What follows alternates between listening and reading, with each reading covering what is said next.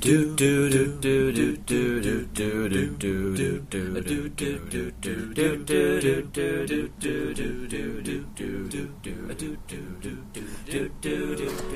to Idea Factory Giveaway, a guest-guided tour through the junk drawer of my brain. I'm your host, John, and I am joined by my guest co-host this week, Kate. Hello! You may remember her from certain past episodes. Kate is great. Kate, how have you been doing? What's going on? Oh, I've been doing pretty well. I've been playing a whole bunch of video games. That's been my entire life recently. What have you been playing? Well, there's this little game called Overwatch, John. You may have heard of it. I may have. I've been seeing a lot of activity on Twitter and Tumblr. It seems like everybody I know is playing this game. It's really delightful. It's, good for every play style. That's good, because my play style is generally just terrible. Cool. I enjoy shooter games. I'm just not good at them, but I love them so much. Is there a character for somebody who is not particularly invested in running quickly or shooting very accurately?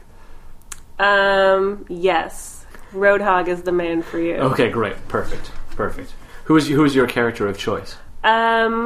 I end up playing Mercy a lot. She's the healer. She can res people. Just because folks don't want to play support. So I'm like, well, fuck, I'll play support. Okay. And now I'm really good at her. This is a question that I've had, because my friend Cass seems to also play Mercy a lot. And I saw a pretty hilarious-looking video on Tumblr of, 6 players all playing D.Va at once. And I thought that was amazing. Has there ever been... what would happen if you fielded a team of 6 Mercies? It'd be crazy. Actually, the weekly brawl right now is you can only choose Mercy or Pharah. So it happens a lot. It's like flying Pharahs all over the place, and then you're leashed to one, and you just sort of follow them around. That sounds kind of amazing. What have you been up to? What have I been up to? I have been busy. I just kicked my addiction to a book series by a guy named, I think his name is Jack Campbell. It's called The Lost Fleet. Have you read any of those books? Mm-mm. It's written by a guy who I think must either be a retired or current naval officer, because it basically is about, it's like there's this civilization and they're in space. It's humans. And there's this dude who is in a battle, and his ship gets blown up, but his escape pod malfunctions, and so he's adrift in space. And in the 100 years since that battle, his government makes him into this giant, huge military hero. Oh, God. Then, they find him, in his escape pod, frozen, and they bring him aboard, and they, resurrect him just in time for the battle they're in to go horribly wrong. All of the superior officers above him are killed, and they're like, oh, now you're in charge. And so... it's him and a fleet of his own, friendly ships in literally the heart of enemy territory. And he's working with 100-year-old knowledge, and he's trying to get, all these ships safely back home.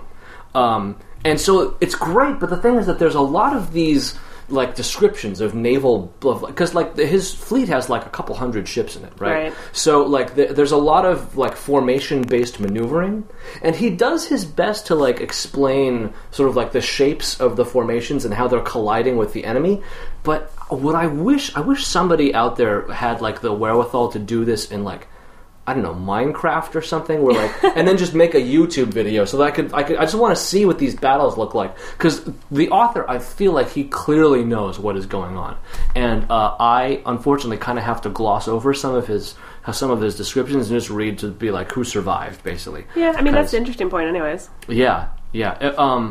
But yeah, I've read. There's been a ton of these books, and so I've read all of them, and I'm done, I think. You're free. Yes, I'm free.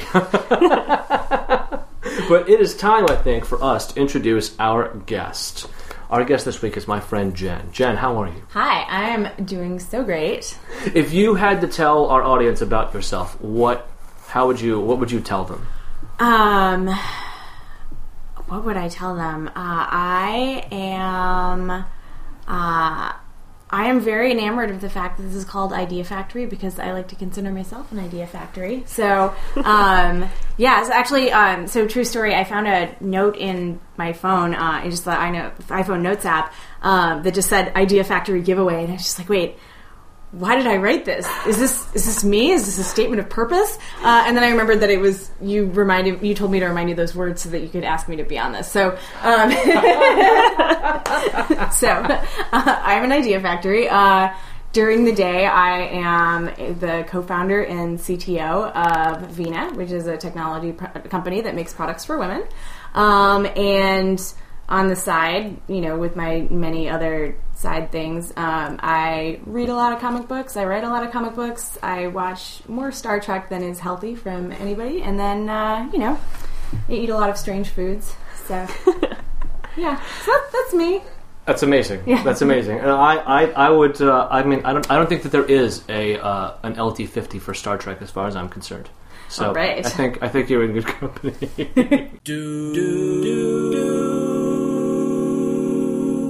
So, for those of you who are new to the podcast, the idea is that I have been writing down all of my stray ideas for over a decade, and I've got hundreds of them, and I'm not doing anything with them. So I've put them all in one place, and we are granting my friends access to that place, just so they can sort of rummage around, see if there's anything that appeals to them, if there's anything that needs explaining, because some of these ideas might be useful for more people than just me, and it's time to get them out into the light. Excellent. I am so excited. This spreadsheet is making me so happy. I could read this all day. Do you have something you would like to discuss? I have one immediately. So this one, for reasons that I'm not actually certain about, because most of these items don't have question marks next to them. Yes. So maybe that's what drew me to this one. So there's one that says Skittle wine. I'm curious about this one because you are actually the person who taught me how to do candy-infused alcohol in the first place. And so what I'm wondering is, did you make Skittle wine? How good, bad is it? If you didn't make it, do you want to? Because there's wine like 4 feet that way. And I don't have Skittles. I'll find Skittles. I understand. Well, so here's the funny thing: is actually we talked about that in a previous episode, and but I didn't have the. I wasn't able to annotate the spreadsheet correctly, but it's okay. I can talk about it again. Yeah, we could talk about it again because I don't think that we got a little bit into sort of the history of me and my alcohol and candy based manipulations, yes, but not so much into the Skittle aspect of it. Right.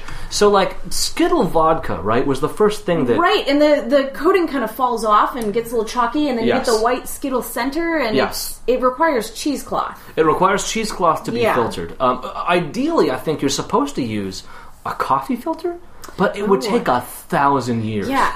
I used cheesecloth, and the cheesecloth got really sticky, and then the next time I just used Jolly Ranchers because I was like, we're done Skittles, you're dead to me. Yeah. So I feel like the flavor that comes from Skittles, as well as the coloration, is super intense. Yes. But it comes at the price of you having to filter all that crap out. That filtering, and then the texture's weird, and like if you don't filter it all the way, then you get like chalky alcohol, which is just something no one wants. Exactly. Yeah. Exactly. But here's the question then. If we were going to do Skittle wine, what flavors would we work with? Really, really easy one. Okay, so you want to go with a sweeter end Riesling, and you're going to put the green Skittles in there. That's a good choice. Here's the problem: is the green Skittles are now green apple; they're not lime. I know, that's exactly why I picked that with the Riesling, because a lot of Rieslings have green apple notes or like really light pear notes. Okay, and so I feel like you could use the green apple Skittles to draw that out and really heighten it. Fair, actually. That's a great point. I just put way more thought into Skittle wine than I ever thought I was going to. That's the beauty of this podcast, right? I think. But here, now here's the next challenge though. Any red wine and Skittle pairing? Yes. So red wine, I would do a hybrid Skittle varietal. We'd go purple and red. Because I think a lot of your fruitier noted red wines tend to feature things like cherry and black currant, and then of course purple is grape. So I think you'd want to go like a 3-to-1 red to purple ratio because you don't want too much of that purple. I think you're taking like cough syrup.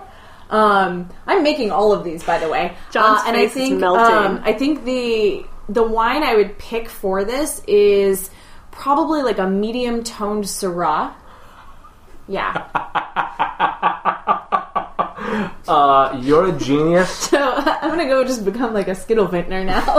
That is incredible. What are your feelings though on orange Skittles and red wine? That sounds terrible. Well, here's the thing. I was told that this is actually a thing that they do in some European nation. I don't remember which one Skittles it is. or orange? Combining red wine and orange soda. That I could see. I think the difference with the orange soda versus orange Skittles is that orange soda has a little bit more acidity to it, and orange Skittles are just pure candy, and they don't have any of that sour element. I think the yellow Skittle might bring that out, but I think orange alone is going to taste like chewable children's vitamins in your wine. Fair. Orange was also my least favorite of the Skittle vodka infusions because it doesn't have any sourness to it. That's also fair. Which is weird because you'd think that the more citrusy flavor would have kind of a higher acidity to it. To me, the yellow Skittle vodka was the only one that ended up really working. The yellow and the old school lime Skittle vodka. Yeah, lime Skittle was really good. I actually really enjoyed red. It was inoffensive. I think that red Skittles actually go really well in white rum. I could see that. You know what I did with rum? I ended up not doing Skittles with that. I went with... Oh, I didn't do white rum. I did... what's the other? Is it gold? Is like brown? spiced rum? No, not spiced. I made my own spiced rum with Red Hots. So different kind of spice. Yes. Yeah. So it was really good. Gonna be a Skittle Vintner this summer. That's perfect. You can sample the green apple Riesling and the what is red? Is red cherry? Cherry, so. right? Cherry. So like a cherry grape Syrah. Because if it were strawberry, it would be like pink. I think. Yeah. I think that's the generally accepted rubric for candy color. Exactly. Or watermelon. Yeah. Yes. Yes. So. Yes. Okay. Skittle wine. Wait, does Skittles come in blue? I can't remember. The thing is that there are. It's one of like the bolder like berry flavors. It's like the special Crayola pack of Skittles that you get. Yes. Yeah. All right. Yeah. Which I think you have more trouble finding in the volume that you need to make. Because you need like 4 ounces of candy per fifth of liquor, basically. Yeah. Huh. Yeah. Okay. Either way, I'm making these wines this summer. This has to happen. So we'll actually like really find out with this Idea Factory runoff because it's going to happen. Like we're materializing this one. That sounds perfect, and I can't wait to try. I have no idea how I'm going to filter the wine because at least with the clear liquor, like you kind of have a bar, but we'll figure something out. So, all right. I already know exactly what my next item on the list is, and I hope you haven't talked about this one yet. But if you have, we're going to talk about it some more. Star Trek bachelor parties. I am not sure exactly what those would entail. I mean, there has to be a double wheel. Like that's happening.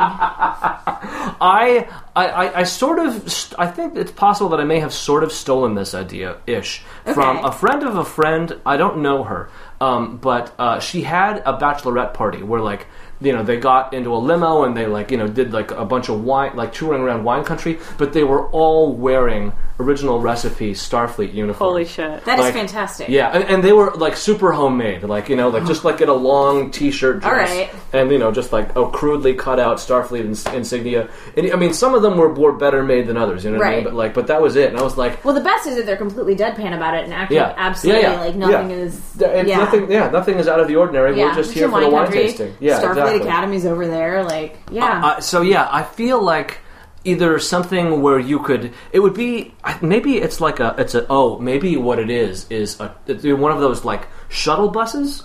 But it's shuttle? Yeah, but it's made to look like a Federation shuttlecraft. Yeah. And it shows up and it picks you up. Yeah. And it just, like it takes you to some kind of Star Trek, like a Ferengi gambling establishment. Right. Or, a bar. Because there were a lot of bars. Yeah, there absolutely were. I mean, like, I feel like you have to, like, make a cameo at something akin to, like, a Quarks. Like, if you don't see a Ferengi at a Star Trek bachelor party, like, you're probably doing it wrong. I feel like the Ferengi are pretty good at throwing bachelor parties. Like, if nothing else, there's, like, a holosuite available to you. Yes. And so if, whatever they might actually lack in resources for that party, like, you'll figure it out. That would be the conceit through which you could introduce modern-day entertainments. Exactly. It's like the holosuite is this way, and then you walk through it, and it's like... You're at a baseball game. Yeah. And then you leave that baseball game, and you're like, Dabo! Did they ever actually explain the rules of Dabo? I'm sure somebody's made them up. From what I can gather, it's like a computerized roulette. Okay. But there's a wheel is involved. There's a wheel, and There's also a Dabo girl who distracts you. Oh. Although I'm not really sure how much that has to do with like the stakes or anything. I think she's just there to like distract you so you keep spending money. And then when you win, you yell Dabo. And I don't really know beyond that. Yeah, exactly. It's not as well thought out of a Ferengi game as like Tongo, but right. Yeah. Right. There are rules for that seem very strict complicated. Rules, yes. Yeah. Kate, do you know of any, like, in science fiction in general, right? Like, there are obviously, like, people make up languages. What is there, like, a strong culture in place for making up, like, games and gambling? Doug, you read Player of Games, right? Of course, yes. I just finished that, so it's, like, fresh in my mind. The entire culture built on a game. The game is, like, Risk, basically. Oh, wow. With Carcassonne. It's elements. It's like the most complicated game of Risk and plus Carcassonne plus like plus like Catan and like everything. Like each board is like the size of an Olympic swimming pool, and there's 3 of them, and there's like cards and like I love that novel so much. Oh God. You should reread it. It's so good. I might actually. There is no point during which I am not rereading at least one culture novel. Like, there's always one on deck somewhere in the first couple pages of my Kindle, like, lists of, Oh, I forgot about that. What was the name of the shitty droid? The shitty asshole droid? Oh, Marin Skell. Yeah, Skell. Yeah. Okay. That was the name of one of my... I always try to name my iPods after culture drones. Oh my gosh. And the shame of it, the shame of Ian M. Banks, I mean, there are a lot of reasons why the death of Ian M. Banks is a goddamn tragedy, but one of them is that I don't think he ever got around to explaining the naming rubric for drones. Like, the naming rubric for, like, culture citizens is on record somewhere. Like, you could derive one for yourself right now if you wanted to, but the drone names, he didn't. They're so evocative, and yet they're so great. Yeah, drones in his... Have you ever read any culture books? I have not, but now I'm intrigued, and I'm making notes to myself to read them. They're so good. I'm obsessed with the ship names. The ship names are the best. I have, like, a long list in my notebook of just, like, ship names I want. Oh, God. I know what I'm reading next. Yeah. Well, are you following at Culture Ship Name? Yeah. Yeah. Yeah, they followed me back. Oh, that's... I don't think they followed me back, so... I mean, listen, I knew your cred was higher anyway in terms of like sci-fi, so I'm not put out about it. But so the deal with ships in this civilization is that they're sentient, and so they give themselves their names, but they're all bonkers. Like there's a warship called "You'll Clean That Up Before You Leave," or the anticipation of a new lover's arrival. Or, like, these are the names of ships. They're incredible. Have you read Accession? No. Oh, Accession is almost entirely about ships bickering. Oh my God, that sounds perfect. Yeah, it's incredible. It's incredible. That was right. Like the ships and the what are they called? The stations in the ancillary books are my favorite parts about it. Oh yeah. Yes. Well, they're all like fighting and arguing, and I love it. Angry robots. Yes. Jen, you look like you may have alighted upon another... I found the Star Trek category, so I'm just very happy. Although I have a brief detour because it sounds like it's one that's already been discussed, but I was going to save this for one of my bad recommendations, but it's already in here. There's one for piping hot Diet Coke. I drink that sometimes.